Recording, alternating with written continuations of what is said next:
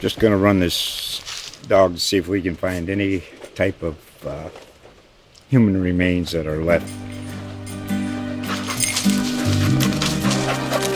Listen to Where Secrets Go to Die, The Disappearance of Derek Hennigan. From the Detroit Free Press, a new podcast set in the woods of Michigan's Upper Peninsula. Available on Apple, Spotify, Freep.com, or wherever you get your podcasts. Hello, everyone, and welcome to Trending. I am Hrisanthi Kroi, the digital content producer. I am Myron Pitts, a Metro columnist here and part-time Weekender editor. So we're going to be talking about something that's not very pop culture, but definitely has been in the news. We're going to be talking about the toppling of Silent Sam at UNC. And the reason we're going to be talking about this is because Myron and I are both UNC grads. That's right. I graduated in 2015. He graduated in 1993. So very different times. Yeah. I was 1 year old when you graduated college. Okay, that makes me feel super young.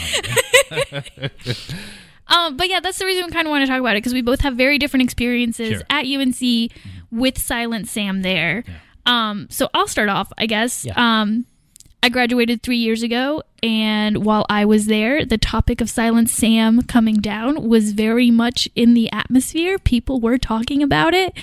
I was introduced to Silent Sam, though, when I walked by it with a group of guys my first year at UNC. Right. And they laughed, and they said, haha, Silent Sam's shot didn't go off. And I was really confused. I was like, what? What are you talking about? Yeah, Right. What's happening? And the myth is, for those of you who don't know, is that, and I was told this, it had to be a virgin woman.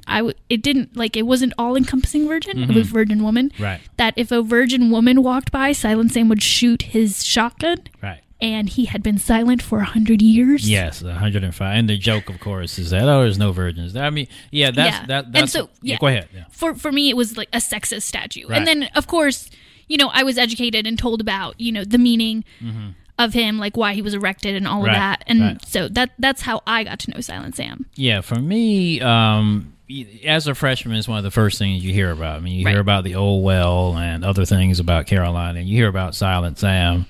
I heard, my interpretation of it was the same as yours, that he supposedly fired his gun when a virgin woman went by. So, I always thought it was kind of silly. It didn't really, register with me as necessarily something to be offended by. Now, of course, later I can see why, especially in the context of what you were saying, of being for a group of guys.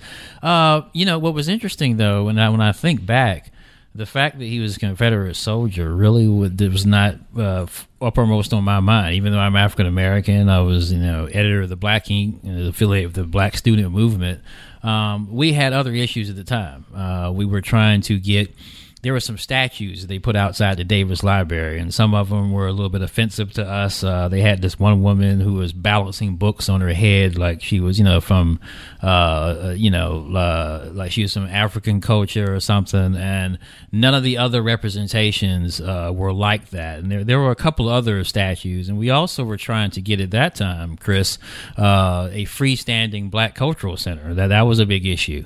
So Silent Sam was actually not foremost, and I would say the other issue is one you say that was also prevalent when you were there, which is the names on the buildings.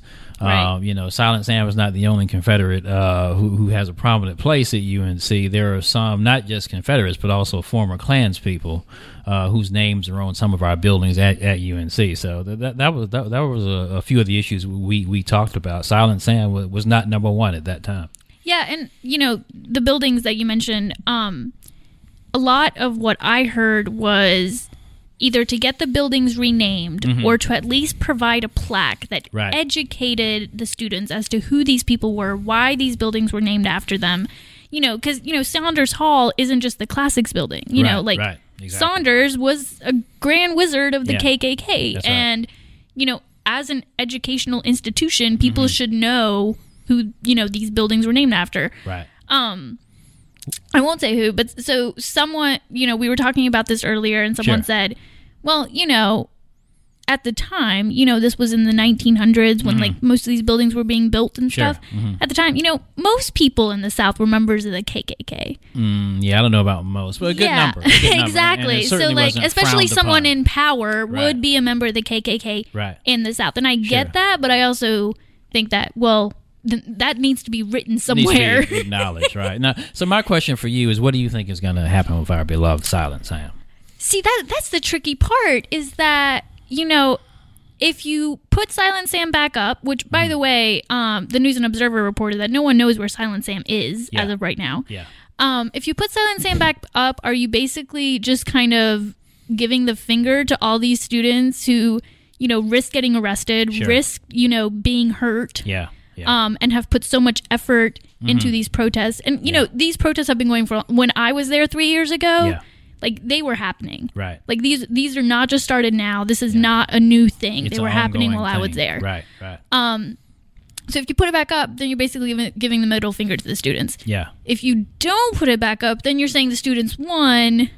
And like what, where do you fall on that? Like, what does winning really mean to them? I'm going to make a bold prediction here. I don't think Silent Sam is going back up. I don't think so either. Yeah, I just, the way they handle the statues that came down in Durham, they never put those back up.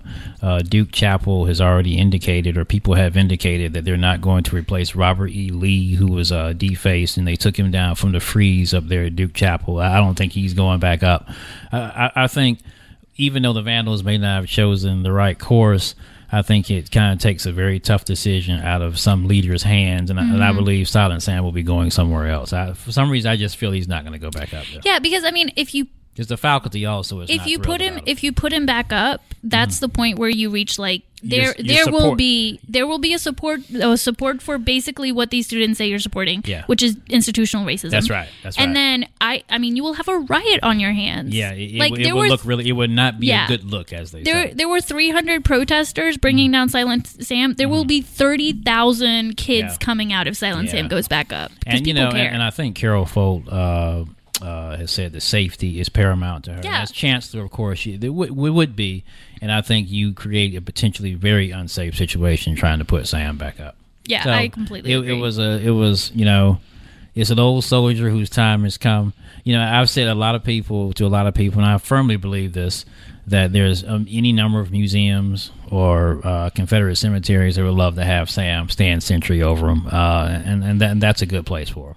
What really amazed me was when he did come down, because, I live in the Twitter community, and a lot of my Twitter followers are UNC grads or currently at UNC. Right.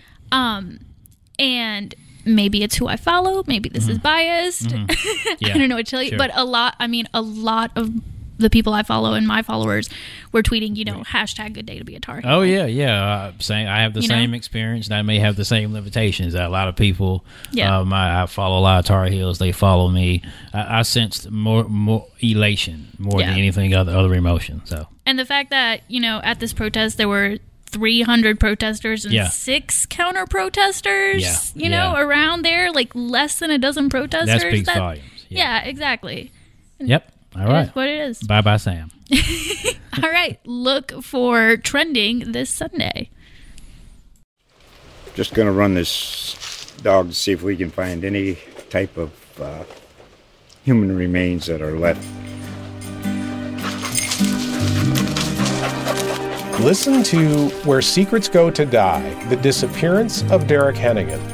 From the Detroit Free Press, a new podcast set in the woods of Michigan's Upper Peninsula.